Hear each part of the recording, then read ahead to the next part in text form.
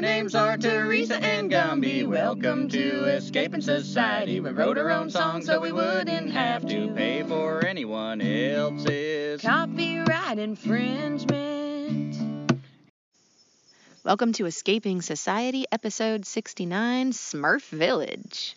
I'm Teresa. I'm Gumby. And we are in the magical lands of Adshashire, a.k.a. Durham, North Carolina. Today, we are going to talk about mushrooms and fungi. Fungi? Fun guy, fun gal. Yeah. And what we're not going to do is we're really not going to talk about identifying it, because as you might imagine with a podcast, that would suck. We do have some videos on our YouTube channel. Go ahead and plug that. Just a few.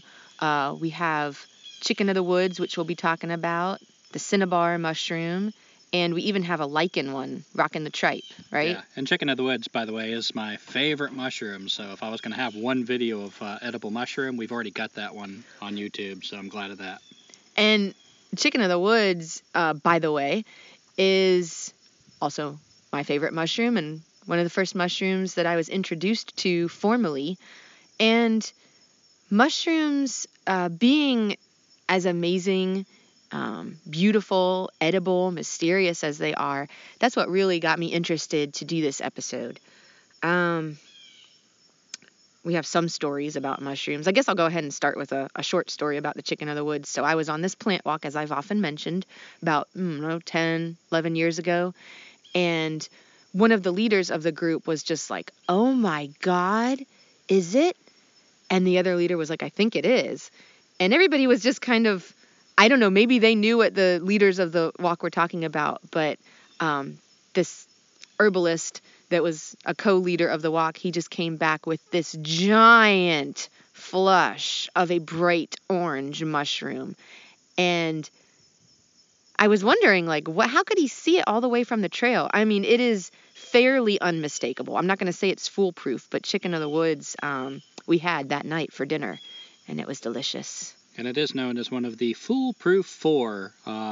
Many mushroom people that teach it and eat it, they say it's one of the first four that are the hardest to mistake for anything else. And man, even if it wasn't delicious and smelled like chicken and tasted like chicken when you ate it and cooked it, just the appearance of it, I mean, it is gloriously beautiful, like a vibrant orange on top and this beautiful, vibrant yellow underneath. And when you cook it, it turns like a lobster, like a cooked lobster red. Mm-hmm.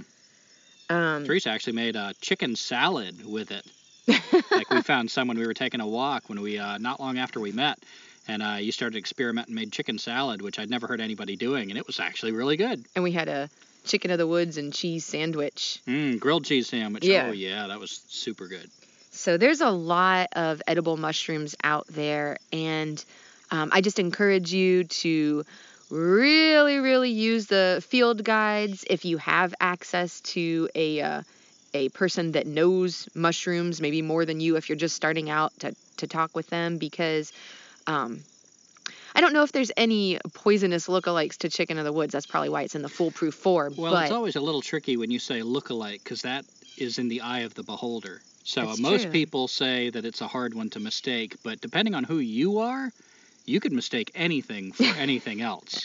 I mean, my mom once mistook a chocolate lab that we owned due to her bad eyesight for a little African-American boy across the street, and that was really embarrassing. Oh, my God. Honestly, it wasn't like a racist thing or anything. Well, we did smoke a little weed. But she went outside, and her eyesight was so bad, she thought our chocolate lab had crossed the street, and she starts calling, "Banjo! Banjo, come over here!" It was one of our neighbors, and she came in so embarrassed, oh my God. But yeah, you can mistake anything for anything else. So lookalikes are a tricky thing. Yeah, and I would, to reinforce what Teresa's saying, don't be lazy. Look it up in a field guide. I always tell people when I used to lead mushroom classes, look it up in 2 field guides. Back it up, because we have a phobia of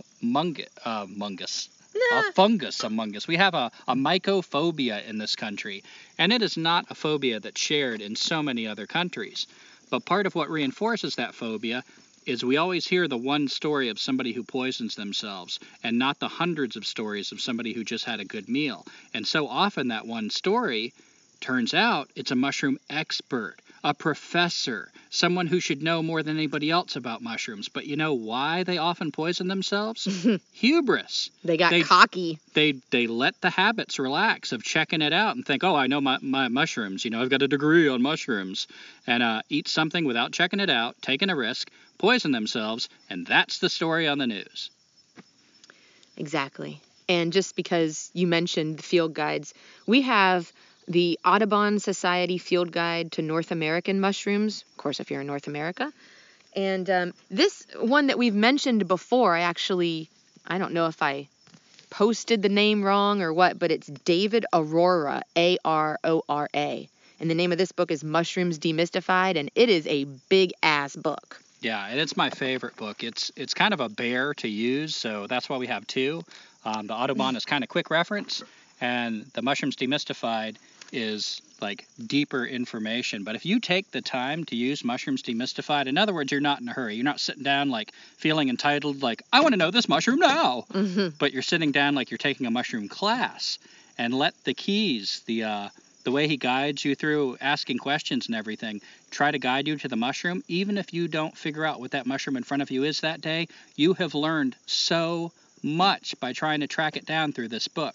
So it's a fantastic book, but treat it like a teacher, not like, I hate these internet groups that are like for plants or fungus, even though they can be handy at times, but I think it encourages bad habits. You get something, you take a picture, bam, you're supposed to find out what it is, you post it. I think we're robbing ourselves of actually learning how to do things by doing that. It's too quick. You can't take shortcuts. So this book does not take shortcuts. And I've used it a number of times now. One mushroom that we were just taking a walk with the dog, I ended up collecting and making a spore print with, just on I think I had a piece of black construction paper from one of the camps we did. And so I just set the cap of the mushroom on top of this black construction paper with the gill side down. And lo and behold, I removed the cap the next day, and it was like this most beautiful pattern, like a really thin petaled flower of the spores. And the spores happened to be a unique color of like a light green. And that helped me to, I wouldn't say 100% identify, but it helped me to narrow down. I was looking at maybe 2 mushrooms at the time of what this could be, and one of them said like it has uniquely colored green spore print. I would encourage you, if you're going out and taking a nature walk, even if you don't have a mushroom guide at the moment, see if you can pick the cap off of a mushroom and do what I just said. Like if you have a piece of black paper, or even better, one half of it is black colored or dark colored and one is light colored, like white. Yeah, that's what I used to do. I'd take a dark piece of paper and kind of overlap it on a white piece of paper and put the mushroom over top of both of them. And it's beautiful. And as I've said for so many things in nature, it opens your eyes to all the intricacies, all the details of these beautiful structures. And by the way, mushrooms are the fruiting body of the mycelium that's under the ground.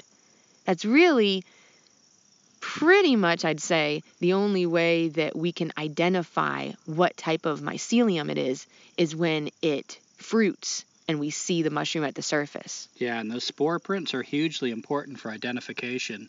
I remember, this was many years ago, and I would pick different topics to focus all my energy on for the year. And the first year, I was picking hazards. I want to learn about the things that have the reputation of being the most dangerous. And among them was mushrooms. We hear about mushroom poisonings. So, it's intimidating at first. There's so many mushrooms. They're so funky looking. They're so ephemeral, here today, gone tomorrow. But what I found that I could do at that time was to look up 3 mushrooms a day. And usually I'd find out what they were. Sometimes it was just the search of trying to find them. I'd learn things along the way. But I didn't realize at the time, because it was my first year keying into mushrooms, that was a hugely, unusually bountiful year for mushrooms. So following years, I expected it to be like that, and it wasn't. And I was like, wow, I certainly picked a good year to learn about mushrooms. But yeah, that was a pretty good pacing for me. 3 mushrooms, always dig down because you want to see how the mushroom comes out of the ground. Because another key identification for certain mushrooms, including the deadliest mushrooms, which are in the group called amanitas, which I guess we'll talk a little bit more of, but they're known for coming out of a vulva or a cup. And it's really important to see the bottom of a mushroom, so digging down just below the surface, getting the whole mushroom, plucking that cap off. Some people even start getting the spore print right there in their basket. They have the paper like in their basket, or at least as soon as you get it home, as soon as possible, try to get that spore print. And yeah, I learned a lot. And in case you were wondering, I have little factoids to sprinkle in like spores throughout the podcast. Oh, I see what you did there. Less than 1% of the fungus on this planet has been identified. Wow. There are possibly 5 million, some say a little less, some say a little more, that have not. And as recently as 2017, they have these reports, I guess, yearly, but I got one for 2017. 2,189 new species were described. And that means that you have probably already taken a walk through the woods and seen a mushroom that has not been classified yet. Isn't that amazing? That is amazing. I mean, we tend to think like, oh, the scientists have got it all figured out. They've dissected everything. They've mapped every corner of the earth. But that's a lie. It's just, I mean, there's so much out there right in your own backyard that is not known in our own lives. And before I forget, back to the amanitas really quick, because you were given numbers and it reminded me of a number I wanted to give out. 80% of all mushroom poisonings are from people eating an amanita. So I always tell people when I am teaching them about mushrooms, we're actually about to go on a walk with a guy that requested a mushroom walk 2 days from now. So this is a really good primer to get our minds working on the stuff to share with him. But I know I'm going to tell him, amanitas, learn the amanitas, learn the sign of the amanita, like look up that family. What makes an amanita an amanita? Because if 80% of people who get hurt eating mushrooms it's because of mistaking this group, well, that's a group you really want to know before you start venturing out. I was reading an article that was talking about mushroom poisoning and anything that's been done in the past that has worked. I'll just throw this in at this time. So in 2007, over the New Year holiday, 6 people were diagnosed. They went to the emergency room of the hospital. They had eaten death cap mushrooms.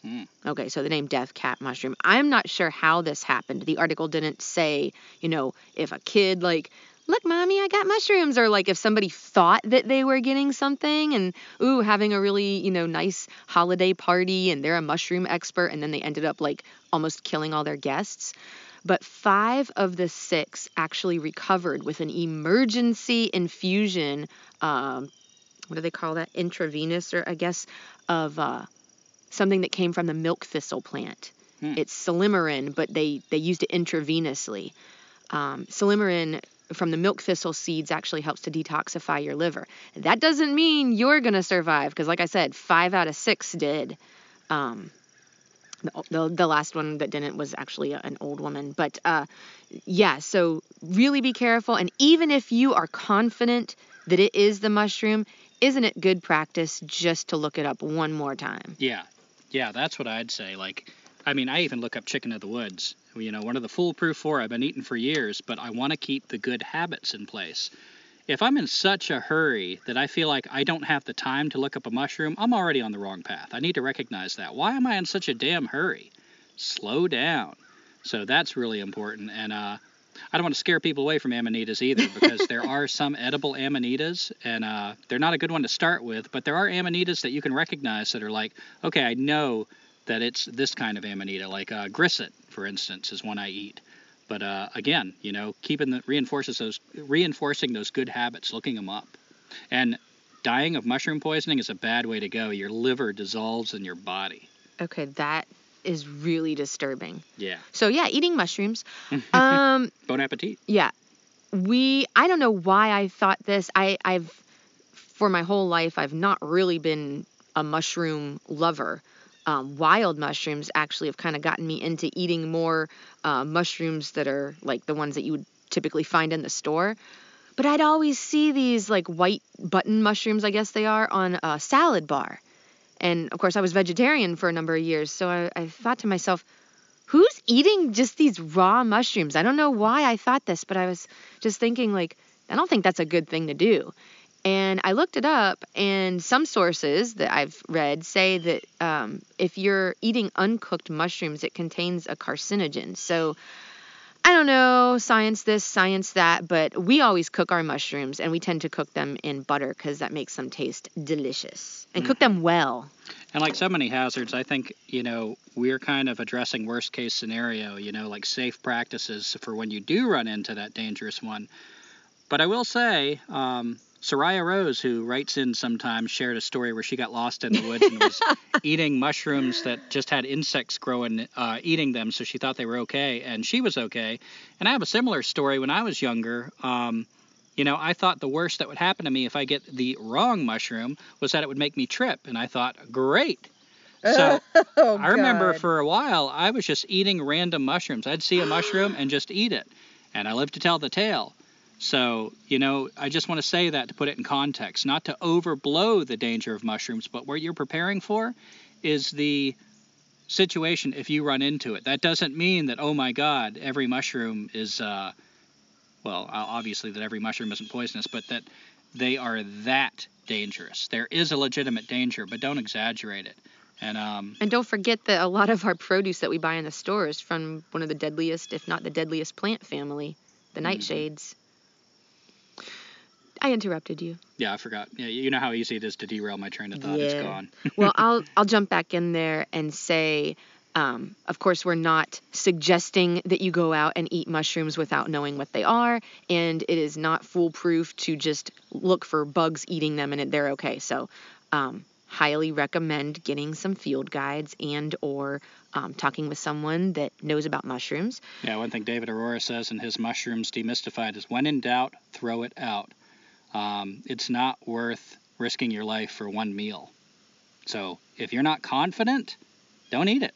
And that also includes if it's got, because a lot of wild mushrooms, you'll find them at varying stages. You might find them really, really fresh and amazing, and they've got a lot of water in them. So when you cook them, it takes like a long time to get that water out. And you might find them a little bit older, and they start to get like crawly things. Oh, I know what I was going to say. I used to run into this all the time with kids that would come to my camps.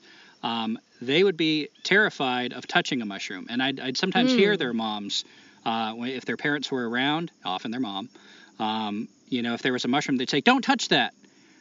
There's no mushroom you can't touch. Not in North America anyway. So, even the slimy, weird ones, it's not poison ivy. So that's part of that mycophobia, like don't even touch it. Don't give it a dirty look. Don't anger it. It's, as we're going to talk about shortly, mushrooms are hugely beneficial. Like, they are the good guys. So don't have that level of fear of mushrooms. They're our friends. But just like you treat your friends, treat them respectfully, because they're not going to get walked all over. Well, they do get walked all over, but they ain't going to put up with it. And so many other cultures around the world, I guess, outside of the United States. God, dare I say, there's a world outside the United States. Where? Like Eastern Europe and like Russia, as well as places, Japan, Asia. You mean Western United States? Oh, right. That's within their culture. They forage for mushrooms. And I saw an article that just happened to pop up on Google, like the front page of Google for me. It must have known it's watching, that right now during the pandemic, there's been like a lot of mushroom foraging. It's the right time of year, I guess, the right conditions, and people are bored and they want to go out and they love mushrooms. So they go out hunting for mushrooms, and it's a connection to the land as well as to your food that is severely lacking in the United States. And I wanted to share this story too. We were up in the mountains of North Carolina on the Blue Ridge Parkway. And first we saw this woman with her young kids, and she was picking what I think was reishi mushrooms, or how do you say it? You're talking about the day we saw the woman from Russia? That day, but yeah, I was going to tell her story in a second. Oh yeah, this woman with two little kids, and they had a few little treasures. Like we saw, I forget what caught our eye. It might have been the mushroom. But, Mhm. oh, they had pigs with them, little piglets. That's Oh, one of the that's things that true. caught my eye. They had a little pig following them around. So, we go up to the little girls and they show us their little treasures they'd found in the woods. And it looked like their mom was foraging some kind of plant by the creek. So they were kind of an interesting group, Yeah. doing things you didn't see every day. And shortly after that, same place, like the same pull-off of the Blue Ridge Parkway, we saw this old woman, and she looked like she might have been Russian, and damned sure enough, she was. She was struggling with her dog and looked really grumpy, and I think we said something about the mushroom she was carrying, and she was sort of gruff with us, kind of rude. Yeah. So I think that's maybe why she approached us later, because she felt kind of bad, like, oh, they were just curious. And she came up and was showing us the mushrooms she had collected. Now, keep in mind what we were talking about, like know the poisonous mushrooms, and definitely know that not all mushrooms are poisonous. This is a case in point. So Gumby, you have learned and have told me at least like about the Russula mushroom. Yeah, the emetic russula. It's right there in the name, emetic. That means it makes you puke. So every field guide says do not eat the emetic russula. And for years, I've been like pointing to this mushroom. It's a really common one. Russula's, one of the ways you can tell a russula is they break like chalk. So if you pick up like the cap or the stalk and break it, it kind of breaks real clean like a piece of chalk. But the emetic russula has a really peppery taste. So what I do is I pinch a little bit of the cap, put it in my mouth, and it was like eating pepper spray. It was super strong. And then you spit it out, and you might be spitting for a good 5 or 10 minutes because that taste stays with you. I even swallowed a little bit of my spit one time and felt a little nauseous after that. But yeah, this woman, she comes over and she's showing us mushrooms in a basket. I'm like, is that a russula? And yeah, she says she eats it. She just boils it, cooks it, and eats it. So that blew my mind. Yeah, and this woman, fair enough, she is from Russia. She has within her culture mushroom foraging and wild mushroom eating. So she may have different enzymes in her body. She may have adapted more so to it than somebody that's like eating hamburgers in the United States. It was really interesting to see that particular mushroom because we all think of it and it didn't really give me good feels to try and eat it still, but to know that someone out there is eating it. Yeah. And I like that it shook my, I guess I was kind of arrogant in my knowledge, like this goes over here, this is in that category. And I love it when I run into something that's like, whoa, no, you're stupid. It humbles me. It reminds me of how much I don't know, and I need to remember that. And yeah, I felt so lucky that day to run into such an elder, this old woman from Russia with this. I wish we could have talked more with her and had more time. Yeah. And just to give you an idea of another way that mushrooms are excellent, Gumby was saying like, oh, don't forget to say, like the relevance of mushrooms in hobo life. Mm-hmm. They're edible. They're also medicinal.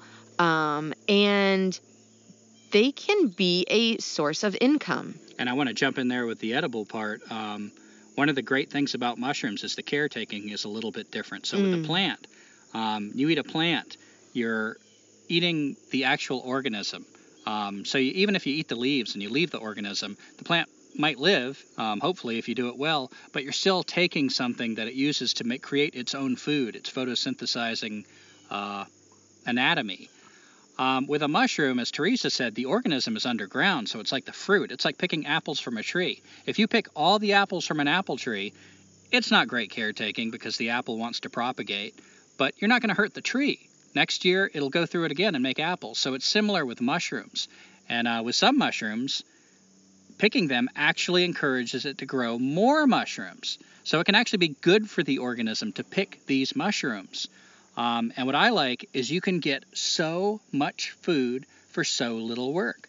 Like if I see a big flush of chicken of the woods, 5 minutes worth of work, I've got a week's worth of food. Yeah, it's ridiculous how much you can get from that. I can't think of a plant that I can do that with. Like you get good food from plants, but you got to put in some work. But mushrooms are such a gift. And there's a few plants I can think of that have like really like stand out good gourmet tastes. But I think that's even more true with mushrooms. For instance, I could go on and on about this, but just one example. There's a mushroom called the candy cap. And this God, mushroom so good. smells like maple syrup.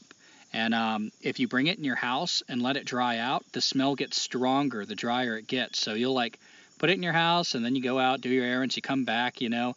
The whole house has this sweet, wonderful maple syrup smell. And it's so sweet that people will often dice it up and put it on top of their ice cream. It's like a dessert mushroom. Man.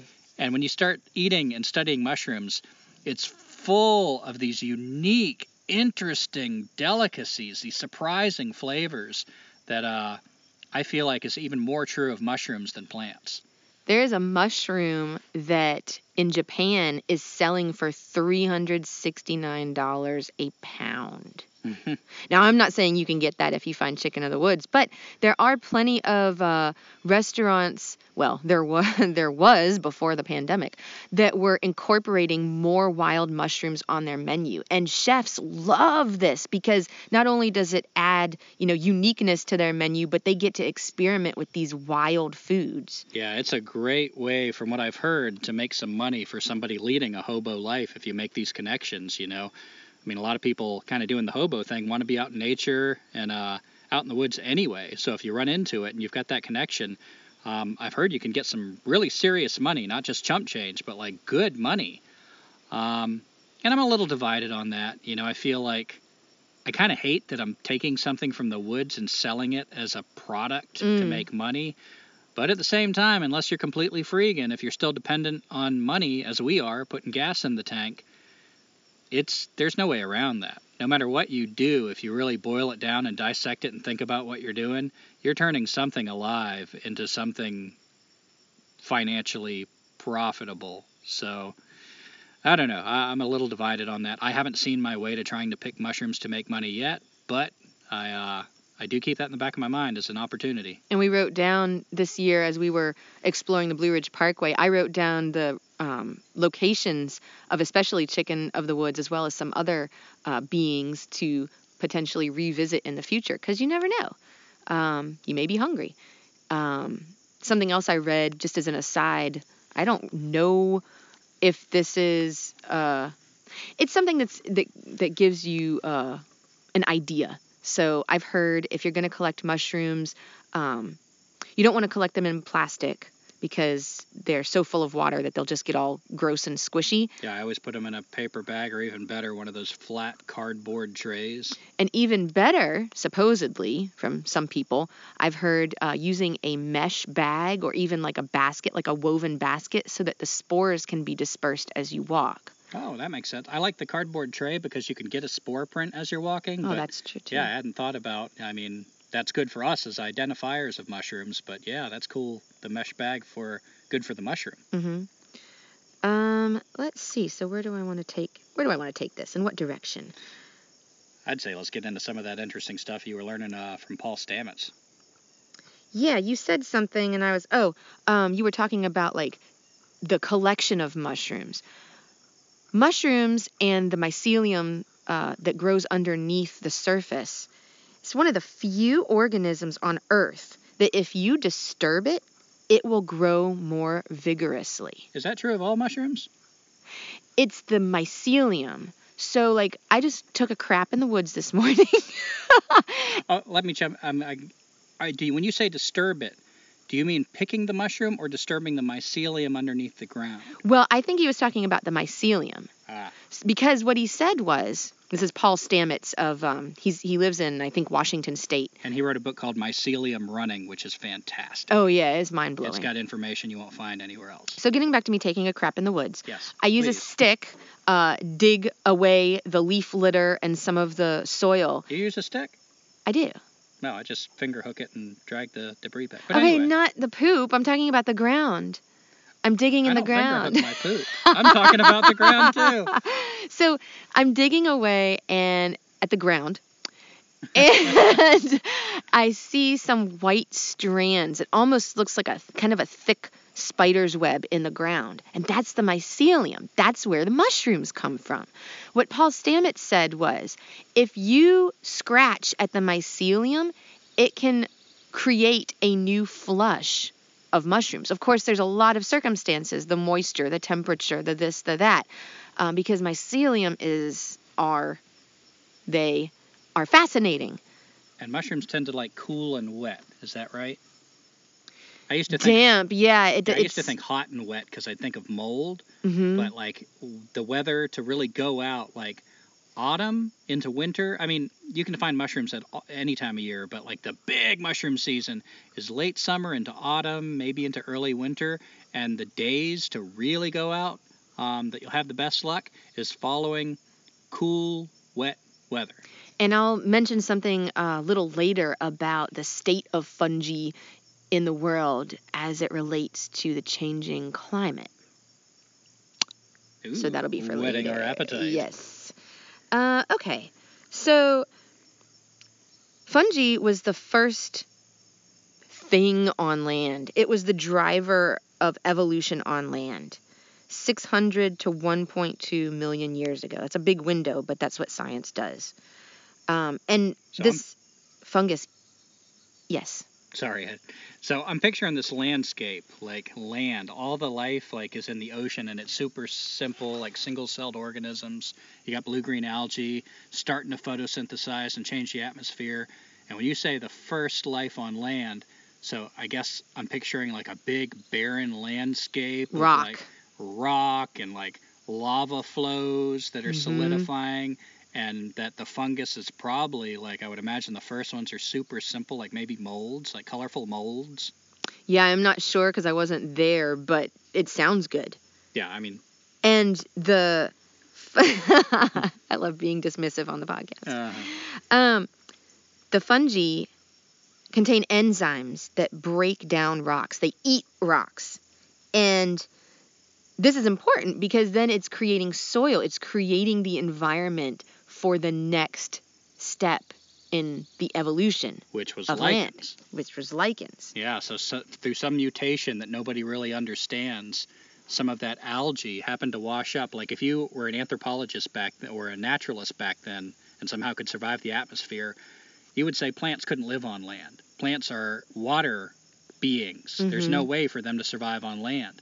But somehow this mutation happened where some fungus, maybe some simple molds, mixed with some simple algae and became the first lichens. And one of the things that blows me away about lichens is they haven't become one organism. They are still two organisms working together. That is cool. And from so far back, like now instead of just colorful molds, we're starting to see lichens. And I would imagine they don't look too much different than what we see now. How successful is that? They've gone through, 6 extinction events and have not needed to adapt. They got it right the first time. That's amazing. Everything else has had to change and adapt to this earth. The lichens just like, bam, they're on the land, and now, like most places you're at, most of you listening, I mean, you could walk out like, I don't know, not far at all, a short walk, and run into some lichens somewhere. A friend of mine and I went on a lichen walk. This was maybe about, I don't know, like 7 years ago. And we were lichens. Oh, boy. We didn't get very far. Like we parked in this parking lot, and we got to the edge of the parking lot where there were some trees, and that's about as far as we got because there were so many varieties of lichen that we didn't need to go any further. And something that's cool if you can get your hands on one is a jeweler's loop. I think I got one online for like $7. Maybe you can ask in your community if anybody has an extra one, but just taking a magnifying glass and checking out lichens and also mushrooms. So that's really cool. But yeah, this fungus came up on land, started breaking down the surface of the rocks, made the way for lichens, and then we started having more complex organisms, the plants. All plants are part fungus, according to my research. I'm not a scientist. Yeah, I'm trying to reconcile that with what I've heard. I've heard that 80% of all plants cannot exist without their fungal partners. So, like, they need the fungus in the soil connected to them to exist. So, I wonder what that means to say that all plants are part fungus. Well, yeah, I didn't realize that the mycelium, the strands, that like cobwebby stuff in the ground, it actually penetrates the cell walls of Yeah. plants and trees. It doesn't just intertwine on the roots. I don't know what I thought. Well, they'll show you little pictures of the mycelium underneath the forest, and it always looks like it's connected just to the roots. But yeah, that surprised me too, to find out that it goes between the cells into the plants, and even somewhat with some of the cells pierces the cell and grows inside the cell. It's actually in the plant. It's redistributing nutrients to plants from rocks and from other areas of the environment. The mycelium is a communication network. Some people have cute names for it, like the Wood Wide Web or Nature's Internet. It's trading all the time nutrients for carbon. For the things it needs, it gives something in return. And I didn't want to get too much into all the different types of like saprophytic and epiphytic and all these types of relationships, parasitic, because to be honest, there's just so much to cover. Those could be like whole podcasts in and of themselves. But I just thought it was so interesting that we think we're like the top dog. We think if, something doesn't speak our language, then it must not be communicating. It's Paul Stamets has gone on record and he says this is a sentient being. Yeah, it kind of startled me in one of the things we watched where he's saying it's a sentient being. It knows you're there. Oh, yeah. Like it's been shown that it responds. Like when you walk in the woods, the mushrooms are aware of you. They know you're there. He says mycelium is sentient. It knows you're there. It leaps up in the aftermath of your footsteps, trying to grab debris. And Gumby and I were thinking about it, like if you stood there long enough, it would eat you, because that's what it does. If you're there long enough, it's probably going to think that you're dead, and it's going to start intertwining around you and sending up the strands of mycelium. And when you think about the implications of that, what stays in one place for that long? Rocks that it does indeed eat, plants that it does indeed penetrate and become connected to, or animals that are dead. They've stopped being animated. So it makes a lot of sense to think like you're walking through the woods and the mushrooms are aware you just passed, and they start reaching up to investigate, is this a source of food? Is this something to connect with? One experiment he talked about that kind of helped me imagine what this information transfer underground was like is they did an experiment where they had, I don't remember how many, let's say 4 little bean plants, and they introduced aphids. They were in separate containers on one. And that little plant ended up producing chemicals to try to combat the aphids, but not the other bean plants. Then they put them all in the same container. So the mycelium connected these bean plants, introduced aphids on one, and kept it, confined to that one. All the plants ended up producing chemicals to fight the aphids. So that's amazing enough. But actually what's happening in the forest is more amazing because it's not confined to species. It's almost like this mycelium is this giant ancient organism that is it's almost like a farmer, but I hate the anthropocentrism, the tone of that. But it's trading nutrients back and forth. It's caretaking the forest. It wants it to be healthy, and it's taking care of its food source. And who knows what a mycelium feels. But, to me, taking care of your food source sounds so objectifying.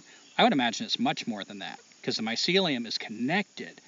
But it's just amazing to me that, this is the bridge. This is why they call it the Internet of the Woods, because it's connecting all these different species. Oh, a tulip tree over here needs more of this?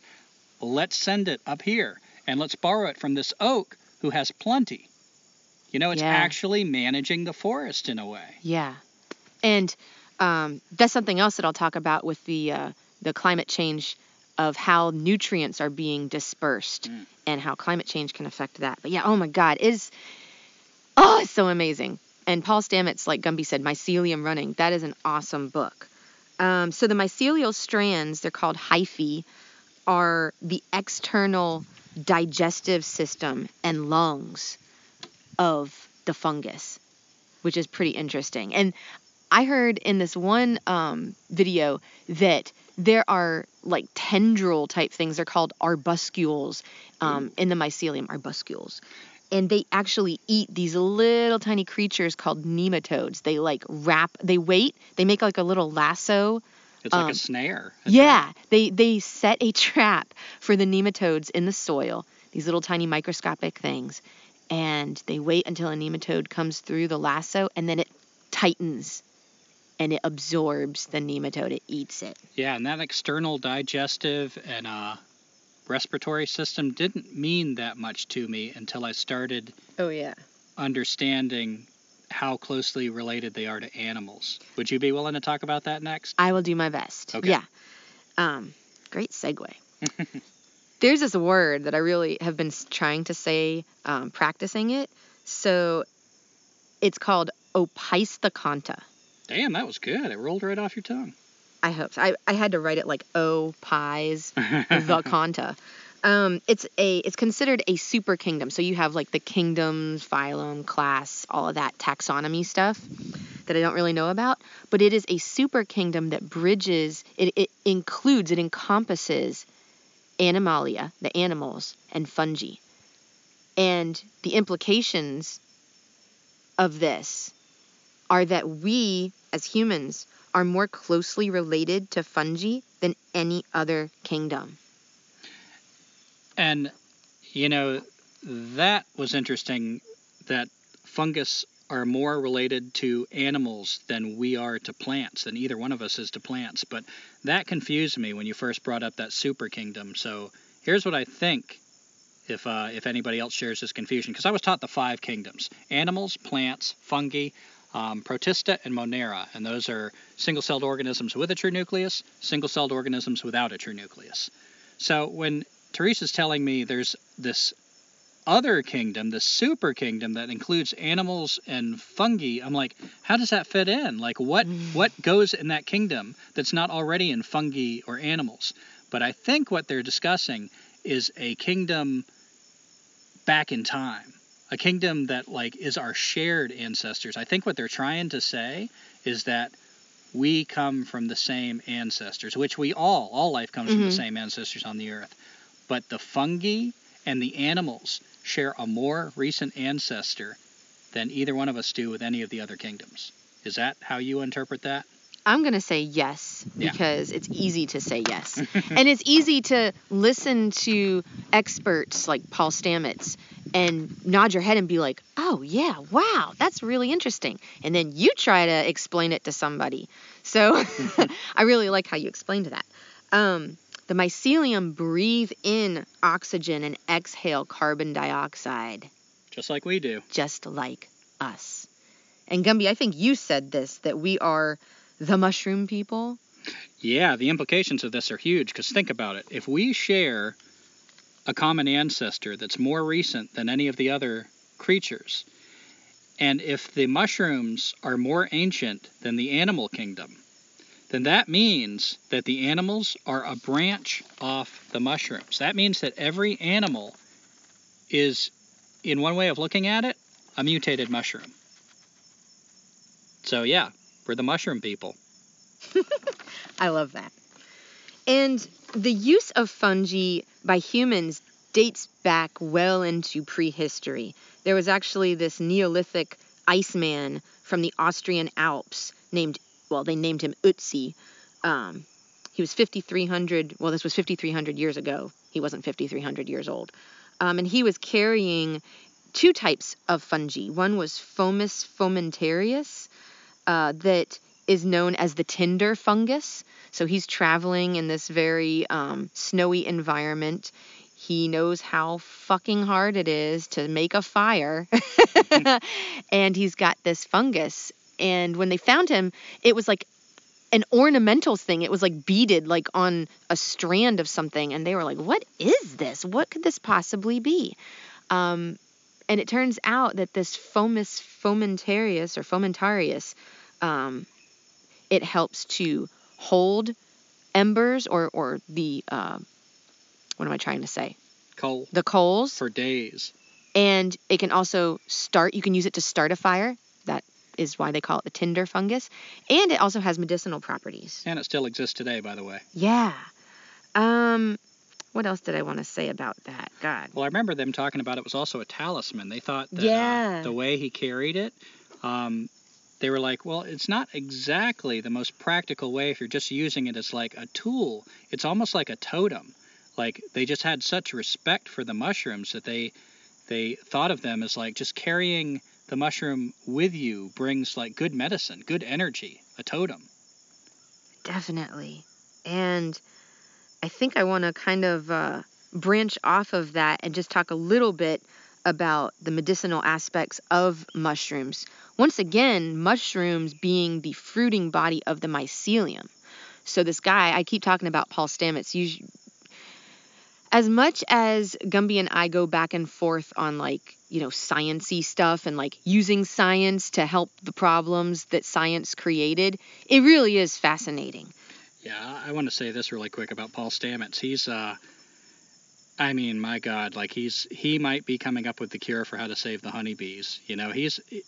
He is a really interesting scientist, and some scientists, I'm really interested to see what they discover. Even though I don't agree with the premise of science, how they do things often, it doesn't mean that I can't learn from what they're discovering.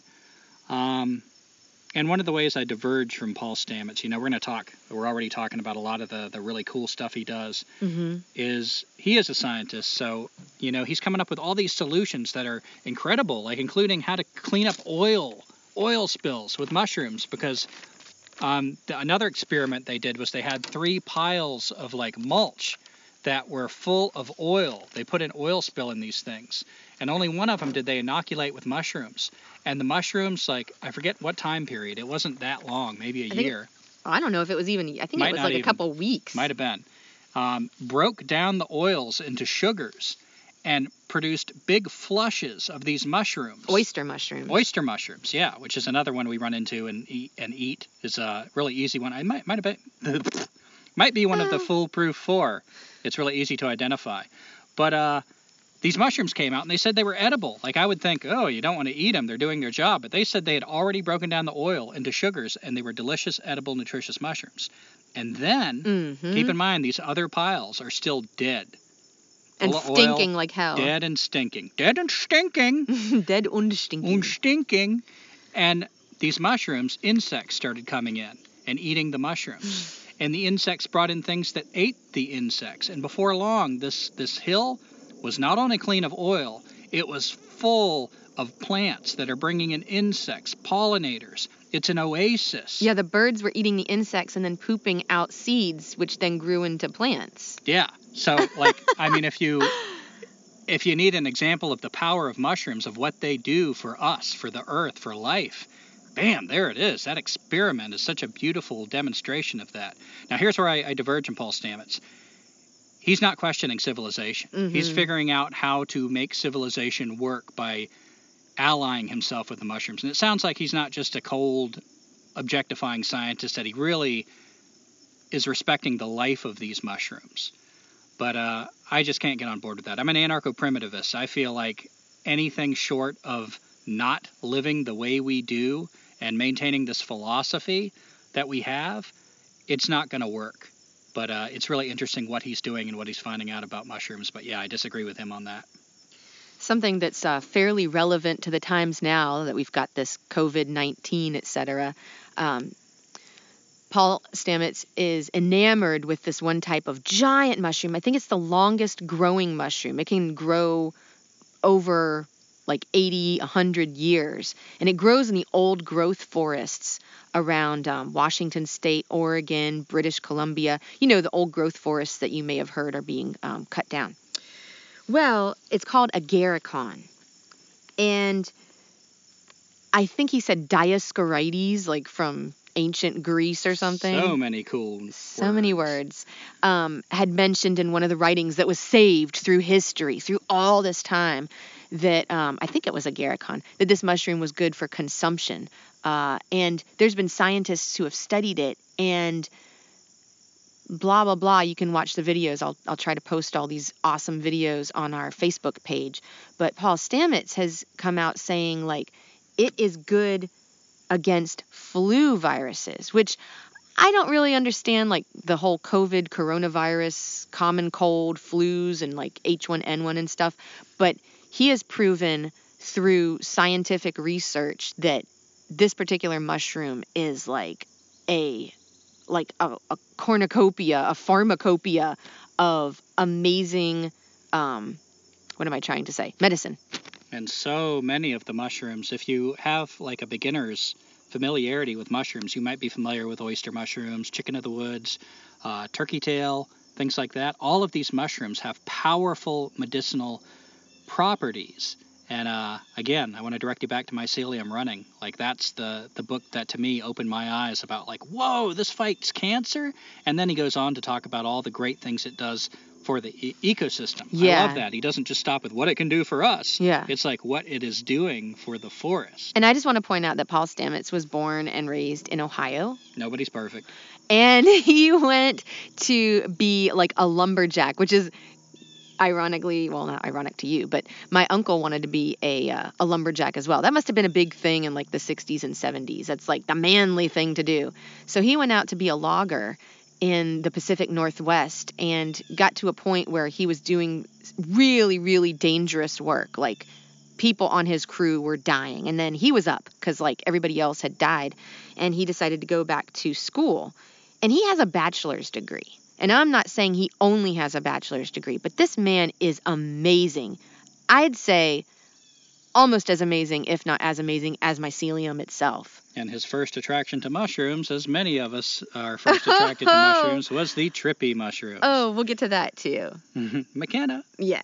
So, all right, more interesting stuff. So I talked about agarikon being a medicine that has been known for thousands of years. It's not something that people didn't know back then before laboratories, but now they're confirming, like, oh shit, they were right.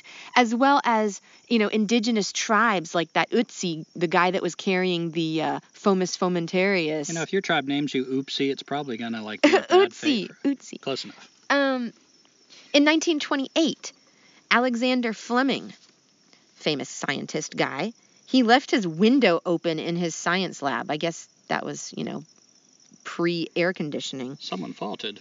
Fungal spores blew in through the window and landed in a petri dish. He noticed that there was a line where the bacteria in the petri dish stopped growing. It was prevented from spreading. These were penicillium fungal spores. Hence, we had penicillin. Oh, can I talk about... I'm going to talk about it anyway. Oh, wait, one more thing. The enzymes in the penicillium spores kept the bacteria away. Fungi and bacteria are sworn enemies. All right. Yeah, that's a good segue for what I wanted to talk about. So for the most part, bacteria and fungus, as you said, are sworn enemies. So when you get something like certain types of fungus, they are so good, like penicillin, for fighting bacteria because they've been doing it since the beginning of life. Yeah. But here's something interesting.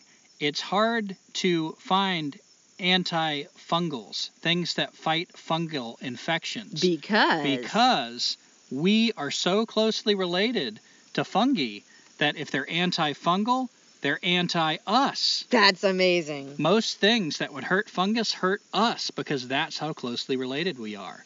So for that reason, it's a little bit easier to find things that fight bacteria and much harder to find effective ways to fight fungal infections. Yeah. And if I can, I will mention one of those in the near future. So we've got, all sorts of different drugs that are being discovered and synthesized from mycelium and mushrooms. Another one I just want to mention, cyclosporin, comes from a fungi. It was discovered in the soil in Norway as well as Wisconsin. It grows in like cold areas in the soil. And it helps prevent, among other things, it helps prevent organ rejection after organ transplants. These medicines that are being discovered are strong antibiotics as well as antivirus. And there was even a very common fungus, Aspergillus, it's in the soil virtually everywhere, that has restored antibacterial properties to our antibiotics that weren't working against superbugs. There's something called AMA, I scribbled it, aspergillomarasmine that has been synthesized from this very common fungal spore in the soil. Not to mention, fermented beverages, Gumby, beer, as well as wine and other beverages, mead, for example, made from honey. We were watching this other documentary that was like Fungi, the Third Kingdom, and they were talking about a hypothesis that civilization the grains may not have been for making bread. They were actually growing grains to make beer. Yeah, they said those grains that 10,000 years ago, the dawn of civilization, it's always credited to agriculture. And so they're not questioning that, agriculture being growing plants for our own purposes. But we always imagine that means food. But they were saying, actually, the grains they were choosing, when we look at what they had to pick from, might lend themselves more to the fermentation to make alcohol. And the reason why they may have been interested in making alcohol, aside from the obvious reasons, is because as there were more people in concentrated areas, aka civilization, all of these little bugs, all of these little germs, if you will, they were able to more easily transport themselves through human communities. And if there were a lot of people in one place, they were pooping a lot in one place, which then contaminated their water, which is how these diseases spread, was through the poop and the water. And then they were drinking the contaminated water. You see where I'm going with this? Yeah, so alcohol might be one of civilization's oldest medicines. So when you go to that bar and you're having your beer after a hard day's work, it's not just this like vice. It is part of a tradition. Of course, we can abuse it like any other medicine. But that habit, that desire to drink that beer, that alcohol, actually has deep roots in our civilization. It helped people to survive. And it's part of our relationship, again, with these fungus. And there was something else that Stamets said. This is kind of where I'm going to transition into like magic mushrooms and like more spiritual experiences here. So Stamets was talking about mushrooms and fungus being used, actual mushrooms, he said, were being used in beer. There were people that were making these beverages that were celebrating in the forests, and they were what we would call polytheistic. They felt like, there were gods and goddesses in the forest that were giving them these gifts. And the monotheistic religions came in and said, no, you got to come to church. So that was the end of that party. Yeah, a big part of this monotheism, one God, that kind of came with it is you can't talk directly to God. You need an intermediary. So that's kind of the beginning of this control, that we see in India. Both Jesus and Buddha were reacting to this religious control, this idea that you need a corrupt intermediary to talk to God for you, and they will tell you what God thinks. Both of these people were saying you can go directly to God. And these mushrooms that Teresa's talking about, that was part of that, because you take these mushrooms and you're having huge, profound journeys, insights into the universe. You don't need a priest necessarily. Okay, so one time I was at this thing called the Good Time Boogie, and it's basically a bunch of old hippies that get together, and it's kind of cool. It's like one of those things that it's like almost like a ephemeral commune. Like you put a little bit of money in, everybody gets to eat for the weekend. You don't have to worry about buying food. People are making food. You just wander around and like eat and drink, and there are drugs involved. And I, being the pure prude that I was, had never really done any drugs. So my boyfriend at the time thought it would be really funny to introduce me to magic mushrooms. Cue the magic mushrooms and a tightening in my skull that led to hours upon hours of uncontrollable laughter at nothing And some really interesting imagery, visualizations, walking around in the woods in the dark with red glowing eyes looking at me, and having to use the bathroom really bad and not knowing which way was down. And then I was walking, and it was like I had pulled my face off like a mask, like one of those, what are those things called? They're like they're usually porcelain, and they're like happy and sad masks that they used to use in dramas or whatever in plays. Well, it was like that. Like my face had been pulled away from my face, but I was looking through the eye socket still. I was like walking behind myself with a little space in between. Now, I could go on and on about what I think about that. That was really a profound experience. And I don't remember the percentage, but it's like, I don't know, like somewhere around 95% of people that have done magic mushrooms count that experience that they had as, if not the most spiritual, one of the most spiritual, profound experiences of their life. Do you have any stories? Not really. Oh. I mean, I tripped on mushrooms. I was doing a lot more LSD at the time, so I don't really have anything that I think would add to that story. Well, we were watching, I don't know that much about Terence McKenna. I just started watching these really long documentaries of Terence McKenna talking for like 3 hours at a time. Gumby and I we were watching like 2 of them the other night. And he's an interesting guy. I can't say that this is what I'm going to say.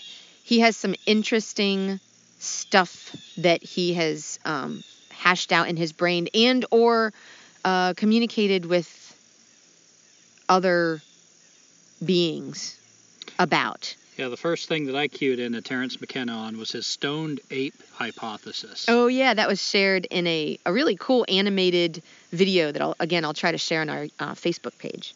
And part of this hypothesis, I mean, so the simplest version is that our ancestors, like distant ancestors, before they were, you might see them and consider them human, were wandering around, like upright on 2 legs, and they were eating things, and they were encountering these magic mushrooms, and that he's considering, like, what if this is the basis for our uniquely human version of consciousness? Because when you think about what mushrooms do to our minds, the geometric shapes, the visualizations, he's saying, like, aren't these kind of the foundational building blocks of the way we think? And I know you were really, like, thought it was interesting when he talked about the try with the cattle. Yeah, so you've got, you've got our ancestors, apes, if you will, that are beginning to come down out of the trees into the savanna. Something happened. I forget if there was like an extinction event or if there was something that it reduced the amount of trees or increased the amount of savanna. And these apes, again, if you will, are they're starting to walk on the ground, and you're in a group of apes, and you're leading your group of apes, and you're hungry, and you see these things that are growing as you are hunting animals. So the animals, whether they are deer-like or, giant, giraffes or whatever they are, they're pooping, all right? And things are growing from their poop. So while you're hungry because you haven't found an animal yet to hunt and kill, you're eating these mushrooms that are growing out of the poop, and you're starting to trip. And it's kind of fun, but in low doses, evidently, it increases your visual acuity. So there's actually an evolutionary advantage to eating these magic mushrooms. Yeah, and you were wondering what was happening globally. We investigated that a little bit when we were researching the fire people, one of our episodes, but the earth was warming. Mm-hmm. And so the earth was warming, that was making things drier, and fires were becoming more of a thing, which is creating more of a savanna. So those creatures there were less trees. It was getting harder and harder to be arboreal. So those animals that were terrestrial, they theorized that kind of pushed us to like be more two-legged, be taller, to look around, to be more upright. Because without a forest climbing through the trees, that's how you adapt to that environment. And I think it was Terence McKenna. Paul Stamets was also talking about the same thing. He called it the stoned ape hypothesis instead of a theory. But I think it was Terence McKenna who, the tri thing that you were saying, the triple thing, was cattle, mushroom, goddess. So you have the animals, okay, cattle in this instance, that the people, the apes, pre-humans, are, following, trying to hunt. They're seeing the poop. There's the mushrooms. The mushrooms lead them to these existential, spiritual experiences where they're seeing fractal patterns, and like those type of experiences are growing, like you were saying before. Like they are expanding literally the size of our brain.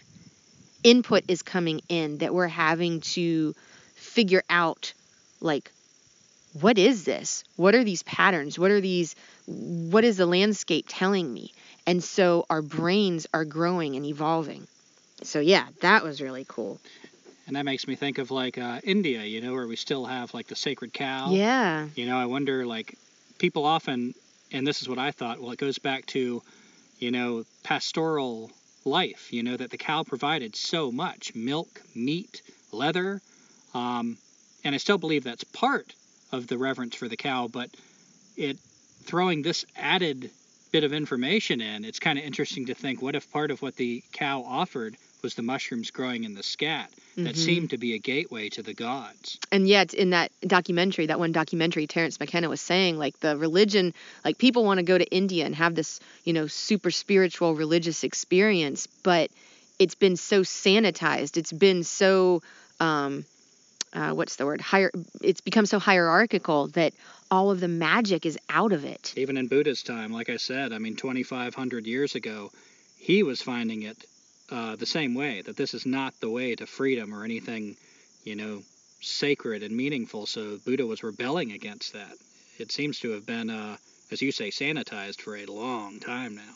And if you're not sure about, Buddha and India and all of that, it's been proposed that Santa Claus was actually some shamans, the Sami, I think it's pronounced, shamans that lived near the Arctic Circle, who were known to ingest the Amanita muscaria, the fly agaric, and they were flying after that. And they had their reindeer. So the reindeer also ate the Amanita, so they were all kind of tripping. Man, how would you like to have had that first mushroom trip, the first person that saw Santa Claus? That sounds like a good damn time. Do you want to talk anything about Don Juan and Carlos Castaneda? Well, let's see if I can transition into this. We're talking about Terence McKenna, and, he talks about this trip that he went. He took his younger brother with him and a couple of friends, and they're trying to contact this indigenous tribe and, take some hallucinogens that they have. But while they're waiting, which they're waiting for a long time, they see this psilocybin mushroom that they recognize, and it's growing everywhere. And so they decide, they're a bunch of hippies. They're like, well, let's just take these mushrooms and enjoy ourselves. So they start taking a lot. And their focus starts being on these mushrooms because, like, they start having all these insights, including the sound. They start realizing, wow, do you hear that? Yeah, I hear that too. There's a sound. There's like a communication. It starts being a voice. And it seems to be a common thing. It's not just like, oh, that's my trip. It's like, something here seems to be talking to us and trying to teach us things and show us things. And in particular, we're watching this video. There is no reference to Carlos Castaneda or Don Juan in this video. I don't even know if Terence McKenna ever read Carlos Castaneda. I didn't have a chance to see which one came first. But one of the things that impressed me is his younger brother started talking about a guardian that he'd encountered. And he said it was insect-like and huge, really big. Like 12 to 15 feet tall. 12 to 15 feet tall. Now, you know, if you're just listening to that and you have no frame of reference, nothing to associate it with, it's like, well, that's an interesting trip. Sounds Man, fun. you got high as shit. Yeah. But I'd read Carlos Castaneda, and Don Juan, his Yaqui teacher, his favorite ally to open Carlos Castaneda's mind is what he called the little smoke, which was a mushroom mixture. And he said it was super friendly. It was really forgiving. You know, there are other things like Jimson weed, for instance, he said could be really cruel. Like, you better watch yourself with this stuff. But the little smoke, he said, is something that, kind of like the way Terence McKenna described it, is something friendly that wants to communicate. It wants to show you things. It wants to share. And in one of the times that Carlos smokes this little smoke, he sees a little gnat, and it's flying around his eyes. And, like, this stuff puts him on the floor. He's paralyzed. He can't move. And as this experience progresses, he sees this thing grow huge, this huge insect. He describes it as, like, huge. I mean, not 10 or 12 feet tall, but, like, you can't even measure it. Like, Huger. Huge. And when he talks to Don Juan about that later, damn if the same word doesn't come up. Don Juan says that's the guardian. That is the gatekeeper. Like, everybody encounters that. So I found it so interesting that completely over here in another time, another part of the world, not the Yaqui tradition, Terence McKenna's little brother seems to have encountered not only the same entity, a giant insect, but the same name, the guardian. And something else that was said, I think in that same documentary, and this is far out there, but just think of it, like, just let your mind kind of munch on this for a little bit, all right? So this is Terence McKenna, basically. I'm trying to channel him. I'll probably fuck this up. That's the spirit. We all think, because we're humans, that the way the alien life is going to contact us is going to be a giant spaceship arrives. And by the way, alien life, like, we always think of that as like Star Trek, another planet technology. Yeah. I also think of that as Don Juan describes, that there are worlds right here that aren't like a geography thing. There are other worlds that exist in ways we can't fathom. Exactly. So do you think that intelligent life is going to barge into our world and, like, be just as confrontational as we are? That's not a good idea. Shit, if they were intelligent, they'd watch us. They would find what McKenna said was a chink in our armor. What's our weakness? What's something that we actually do that lowers our inhibitions? Alcohol, maybe drugs. What if this alien life waited until someone took enough of a drug, in this case, magic mushrooms, and then talked to us? Because not only would they be able to come to us in a way that was peaceful, non-confrontational, but the person has already lowered their guard. They've lowered their inhibitions. So if you come out of your trip and you're like, man, I just talked to fucking, like, aliens, and they were telling me all this stuff about their civilization and about our civilization, people are like, ha ha, man, you got fucked up. But what if that's actually how we communicate? Yeah, and it's commonly thought that one of the reasons why we take drugs is because of lowered inhibitions. And we think that means, like you get to have sex with your buddy's partner and feel like you don't have the responsibilities of that. Like, oh, it's the drugs, lowered inhibitions. Or you say things to people that you wouldn't usually say. But what if it's more than that? What if part of what we're seeking is that communication? And, he was saying, like, these mushrooms might be somehow, like, connected to what he's calling alien life. And I thought it was interesting how he said, like, consider, like, if somebody says they saw pink elephants and they haven't had any kind of inebriant, you might think they've got a serious mental problem. They need to be fixed. It's an alarming thing. But if somebody's drinking and said, oh, I saw pink elephants, you laugh it off. It's a time in our culture where anything goes. You can see anything, you can hear voices, you can have experiences, and it's accepted. Anything goes. So he's saying, if there was something that wanted to contact us, to communicate with us, wouldn't that be one of the most polite ways, one of the most respectful ways to approach us? And now for what Gumby and I are calling the Smurf Minute.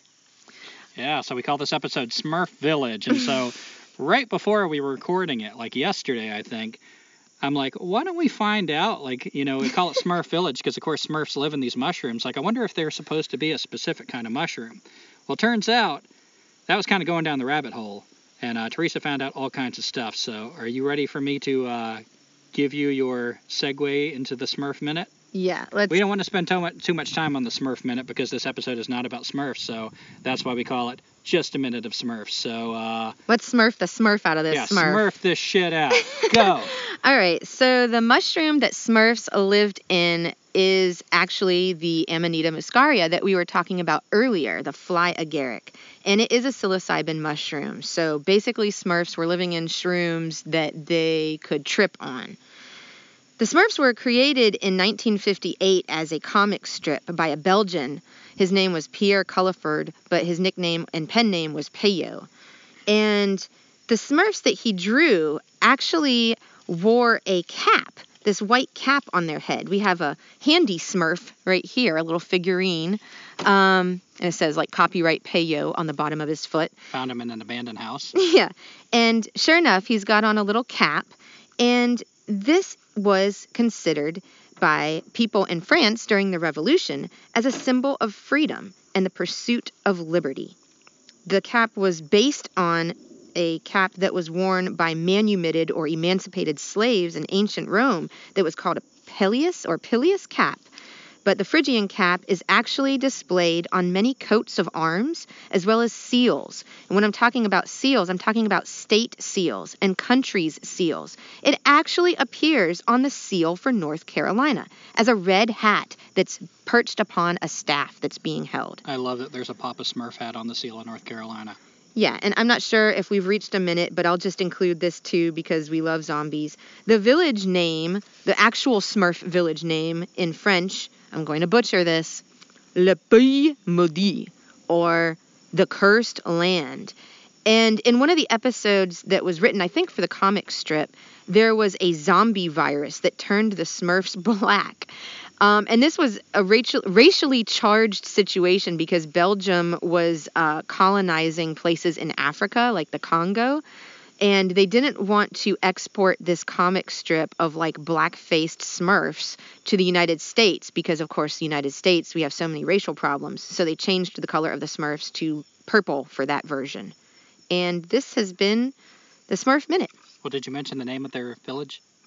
Yes, Le Pays Maudit, or the Cursed Land. Yes, thank you for that Smurf Minute. And before we leave psilocybin mushrooms, I just thought of something else Terrence McKenna said. He said the mistake many people make with shrooms is they don't take enough. He says if you want to really use shrooms for this experience, this communication, to hear that voice, I think he said 5 grams. Like he said the first thing you do is get a scale and take 5 grams of mushrooms. And like he said most people think he's crazy. They're like, I only take like 1/5 that much. He's like, if you want to have this experience and use these things the way he believes they're supposed to be used, you got to take enough of them. So just passing that along. And, other than my shrooms, I don't know what kind, psilocybin, little bag of shrooms I took when I was younger. I did just remember that there are these things called, I used to remember the Latin name, but Big Laughing Gems. You could probably look it up, too, if you wanted. Yeah, that would take too much time. But if you look up Big Laughing Gem, and they're the only ones I have found growing wild. And I used to take them every year around Halloween because that's when I'd find them. And I never ate many of them, but they're known to give you like a body effect and uncontrollable laughing. But yeah, the last time I took them, it was when my social anxiety was really starting, and I started feeling this hole. I couldn't tell if my heart had stopped beating. It was like a cold hole inside my body, like where all my gut should be, and it scared me. And I just sat by a tree, and I thought I was dying. But it turned that mental feeling of anxiety into a physical feeling. And yeah, if I knew how to approach it better, I believe there's a huge lesson in that. But it scared me, and I've been kind of shy about mushrooms ever since. I don't know if that's something I'm just not ready to face. That's a really good point, actually. I wasn't going to bring this up. I totally forgot about it. But my mushroom experience, I actually had mushrooms twice because, fool me once. So just like we were talking about in the beginning, there are things to really know about mushrooms. And as much medicine and opportunities for spiritual enlightenment, I think it's really important to share this. I've known one other person who has had a similar experience after they took these psilocybin mushrooms. There's some evidence that psilocybin mushrooms can actually help in certain doses with anxiety and depression. And PTSD. In other dosages, again, I am not the hell sure how much I took. It can affect your levels of serotonin in your brain. It can actually somehow chemically do something to the serotonin in your brain. I called serotonin happy juice. And what happened after my mushroom experience was that I fell into a very deep depression. So that's why in previous episodes, as well as maybe future episodes, I'll mention, I don't know how this came to be. I'm not completely blaming the mushrooms. It's quite possible that the mushrooms opened me up to what's really happening in the world right now. And maybe I was just not aware of it. And then all of a sudden it smacked me upside the head. So be really reverent with these beings. It's not just to pop some magic mushrooms and get high. I mean, you can do that, but just be aware that your trip may be something that changes your life.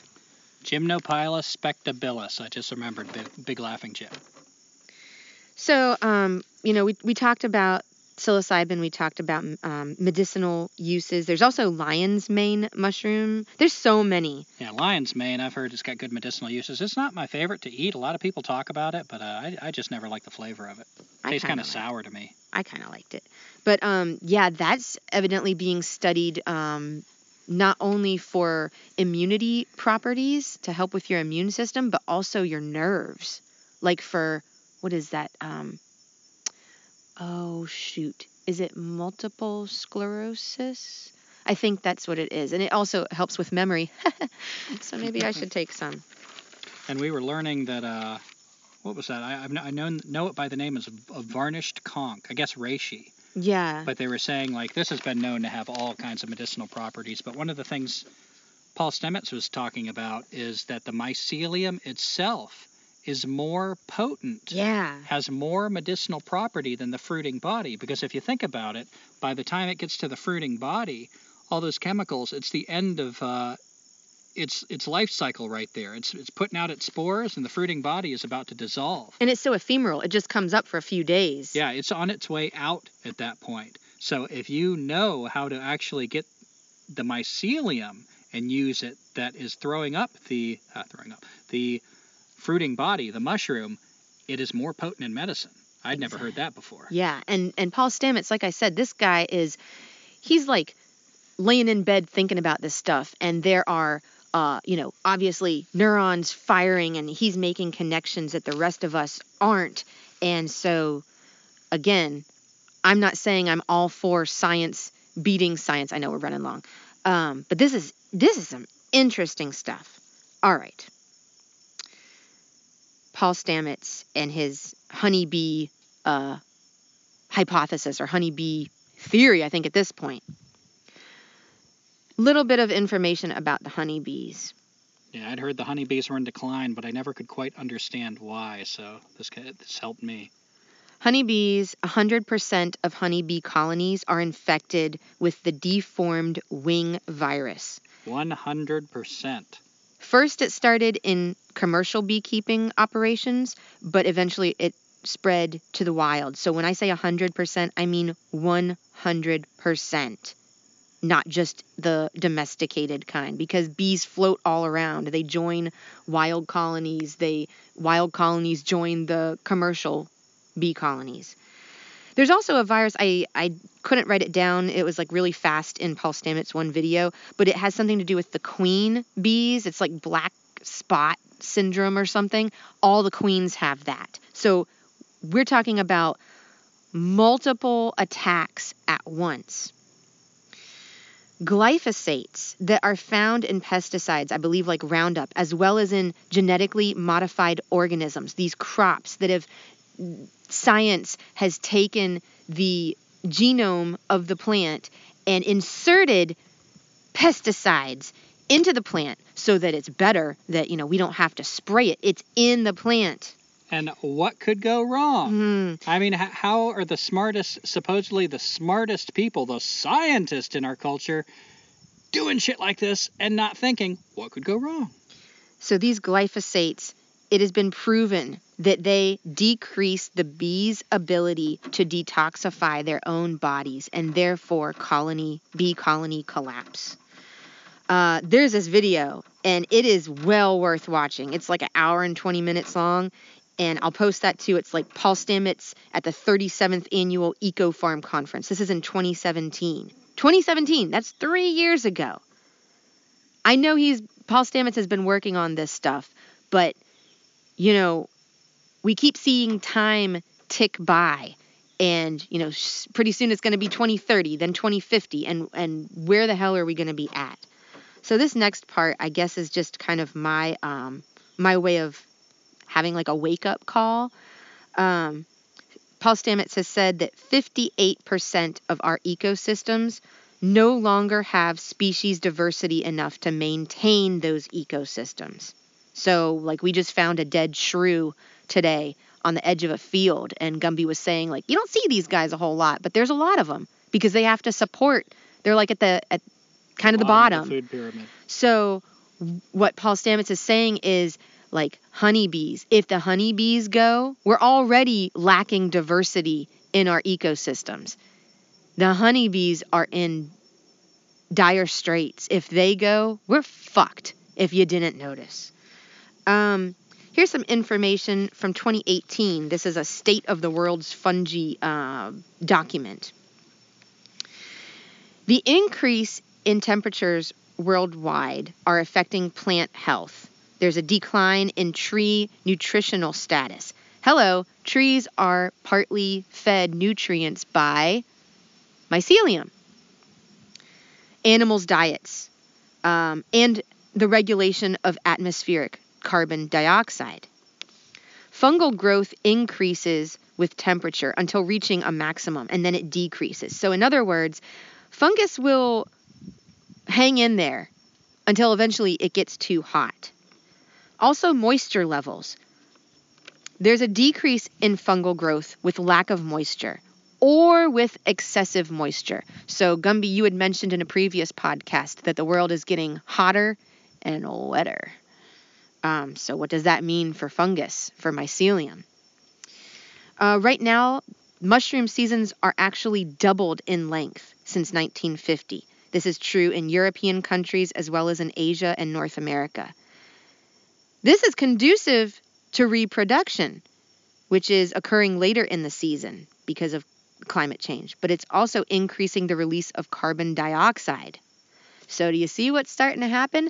Oh, we've got a longer mushroom season, but there's an increase in carbon dioxide, which is also affecting climate change. And as some of these mushrooms struggle to adapt, there are fungal infections that are appearing in parts of the world that they weren't before.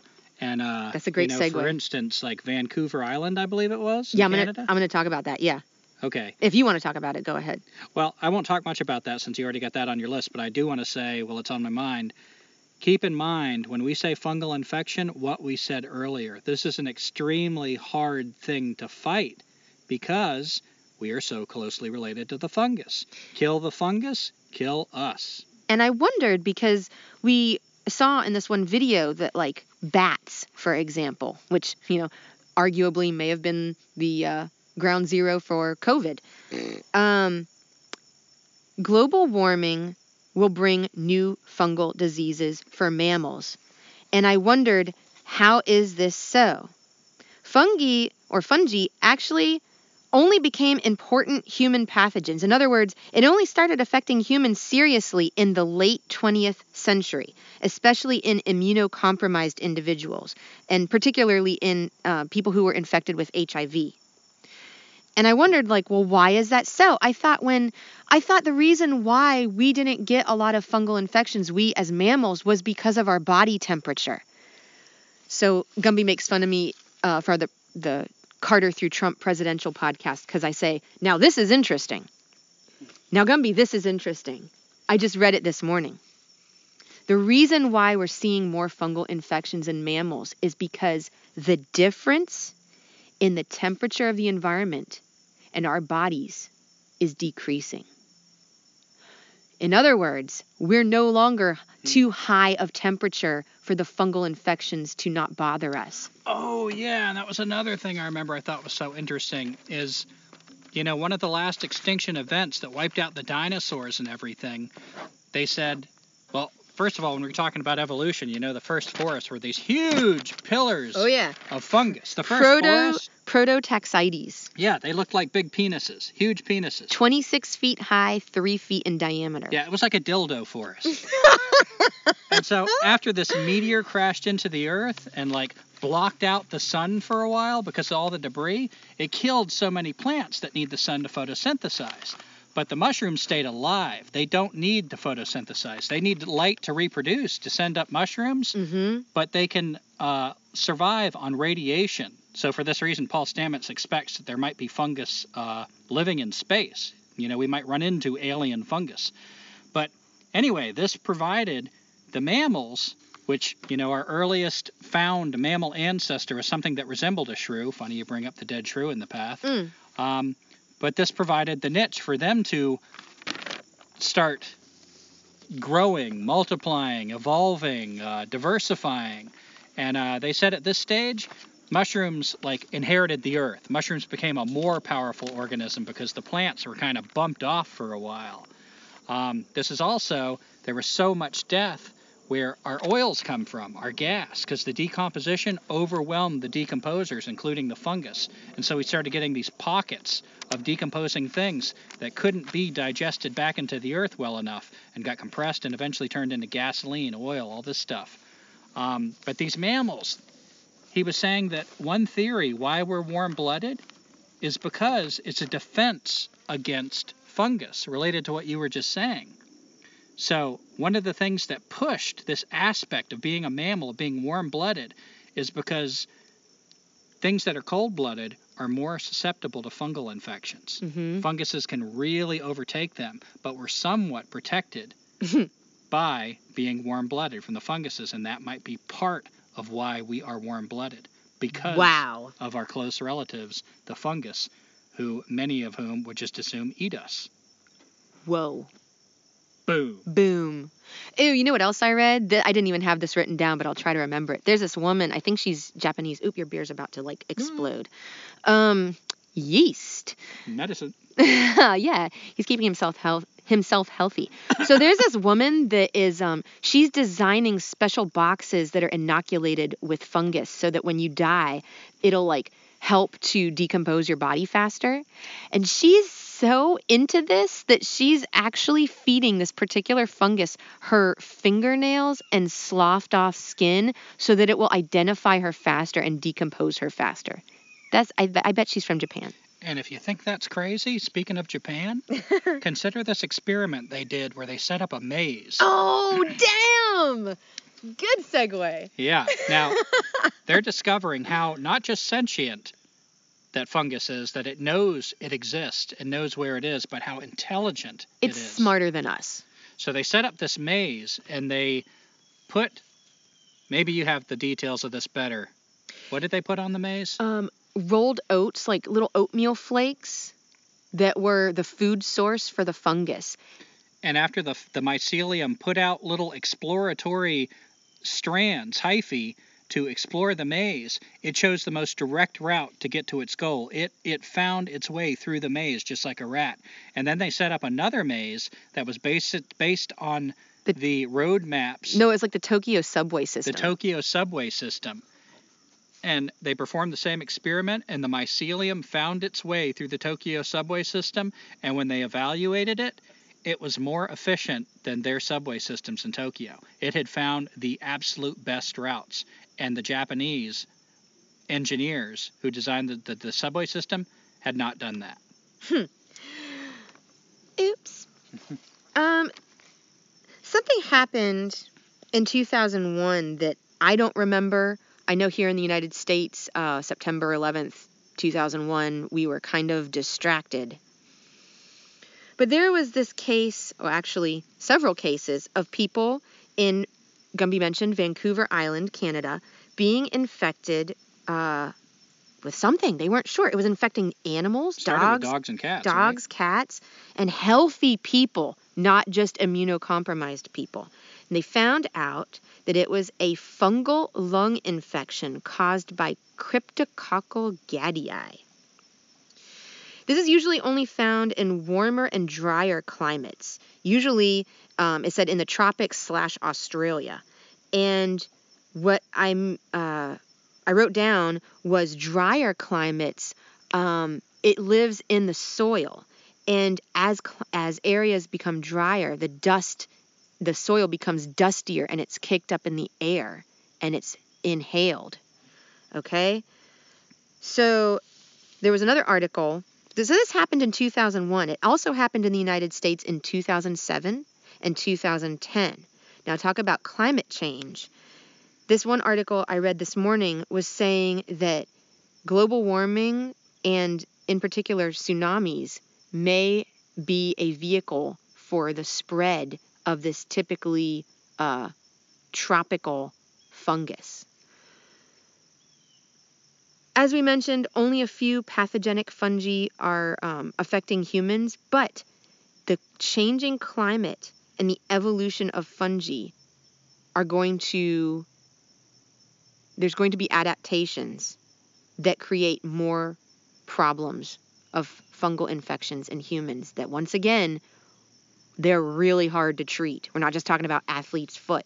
And we're so distracted and panicked over COVID-19, which is basically an over-sensationalized flu virus. Oh, yeah. We ain't seen nothing yet, folks. There ain't a mask big enough for what's coming. That fungal disease killed 1 in 10 people. 1 in 10 that it infected. Healthy people. And it's going to keep getting worse, because what does this all amount to? What have we been talking about this whole podcast? The sentience and intelligence of the fungus. So if we're going to screw up the planet that everything else is equally invested in, we're the one species that can't seem to reconcile that we're invested on our planet, which means we need to take care of it, since none of us are changing our habits. Man, COVID-19, what a joke. When these fungal infections and everything else that's going to continue to come because we are demanding that something else stop us. Wow. Yeah, so my somewhat final thought on this is we've got something happening on the planet. I don't care what you call it. I don't care if it's, humans causing it, corporations causing it, Derek Jensen. Some shit is happening, and we better recognize that we are a part of this planet. Good luck if you want to go to Mars. You'll probably end up getting fungal infections there too. But as Paul Stamets points out, mycophobia, there is some reason that scientists are not focusing on not only the medicinal aspects of mycelium and fungus, but also how it is evolving and how it has been on this planet for so long. The largest organism on the planet is a mycelial mat that is 2,200 acres and 1 cell wall thick. Wow, and that's in Eastern Oregon? That is in the Malheur National Forest in Oregon, and it is a species of honey mushroom. Armillaria estoi. It's 2,000 years old, estimated. How we can overlook such an astounding, phenomenal organism as fungus is complete nonsense. How we overlook any of it. That it's like worth having GMOs and kill all the honeybees. I mean, God. I feel like, as we talk about on this podcast, Escaping Society, increasing our appreciation of nature, of our interconnectedness and the magic that surrounds us. I mean, if you go on a walk, like Gumby said, you don't have to walk very far. And there are better times to find mushrooms. They have a presence. And remember, it's not just the mushroom, it's the network underground that connects everything. We better start paying attention. And when I say pay attention, we better start changing our habits too. I'm looking at a mushroom right now. Her name's Teresa. Aww, the mushroom people. And I'm drinking a mushroom. Yeah. I mean, it really does penetrate our entire lives. Yeah. And I love bread. Did you have anything else that you wanted to say? Because Not off the top of my head. I think that was really awesome. I'm sure, like, every episode we'll call it done and then, like, oh, we should have talked about that. Oh, shit. I wanted to say this because I thought it was really cool. I knew it. This was in that documentary, Fungi, the Third Kingdom. The way they said it was so poetic. Fungi eat death, and in doing so, create life. Now tell me that isn't some mystical spiritual shit. No fungi, no life. Yeah, this is the planet of the fungus. We didn't have any listener write-ins other than Soraya Rose that was talking about eating mushrooms. That we didn't have any that were left. So I'm reading Nicolas from Saint-Etienne, France, that I never say right. French is hard, y'all. That's why you can practice. Uh-huh. Je m'appelle Gumby, comment tu t'appelles? Okay. So, Nicholas wrote in a while ago, and it was in reference to our podcast on Ted Kaczynski, the Unabomber. And the reason why I'm reading this, it's not really super related, but everything's connected. Ted Kaczynski, it has been said on the internet, he has a pen name, a pseudonym, and it is Apios tuberosa. Apios tuberosa being a vine that underground has tubers that you can eat. It's called the ground nut. You're a ground nut. You're a ground nut. Other things are also called ground nut, but we're talking about Apios tuberosa, also known as Apios americana.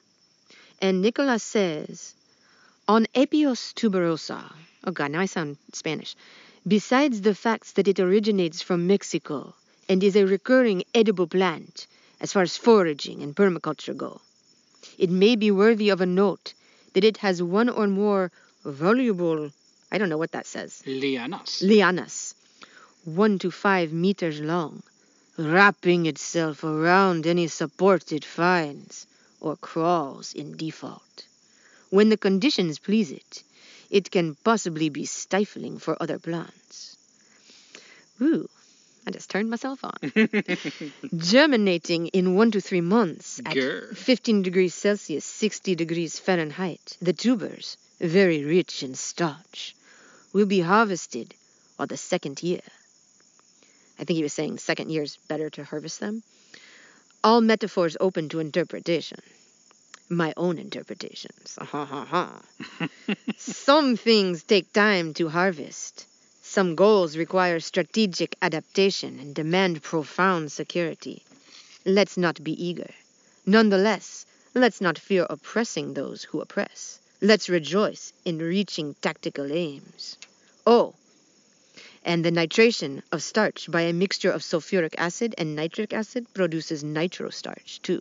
So he was trying to draw references to Ted Kaczynski's pseudonym, Apios tuberosa, and why Uncle Ted, may have chosen that name. Written like a true French revolutionary. And I can't study all this stuff, but I think I read that there's some form of fungus, I'm pretty sure there is, that interacts with Apios tuberosa to create it's like a phytoestrogen or something. It's some sort of a compound that is anti-carcinogenic.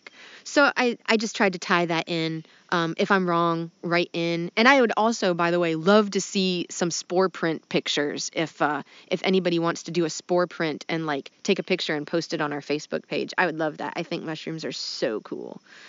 And if you have any comments, questions, additions to this episode, you can visit us on our website, escapingsociety.weebly.com. We're also on Facebook at Escaping Society. And as I mentioned earlier, our YouTube channel that has just a few videos. Gumby, anything else you want to add to that? Actually, one thing just popped off, a random thing on the top of my head. We were talking about the amanitas being dangerous. Puffballs are considered one of the foolproof 4 that are really good to eat, delicious. But be careful of puffballs, because when an amanita is first coming out of the ground, it looks like a puffball. You have to cut it in half. And if you see something that looks like the outline of a mushroom inside, that's an amanita. So one of the easiest to identify edible mushrooms looks almost exactly like one of the deadliest kind of mushrooms at a certain stage. And I know that was random, but it just occurred to me. Yeah, and really seriously, when he says cut it in half, that could even be taken the wrong way. It's from top to bottom. Yeah, do your homework. Learn these mushrooms, especially if you're a hobo. It's a huge skill to have, like a food, a really good food. But don't be lazy, because if you get penalized by nature, nature can be a tough teacher, and nature would just assume, especially the way we're all behaving, recycle us into something more useful. Yeah. So thank you for listening, as always, and thanks.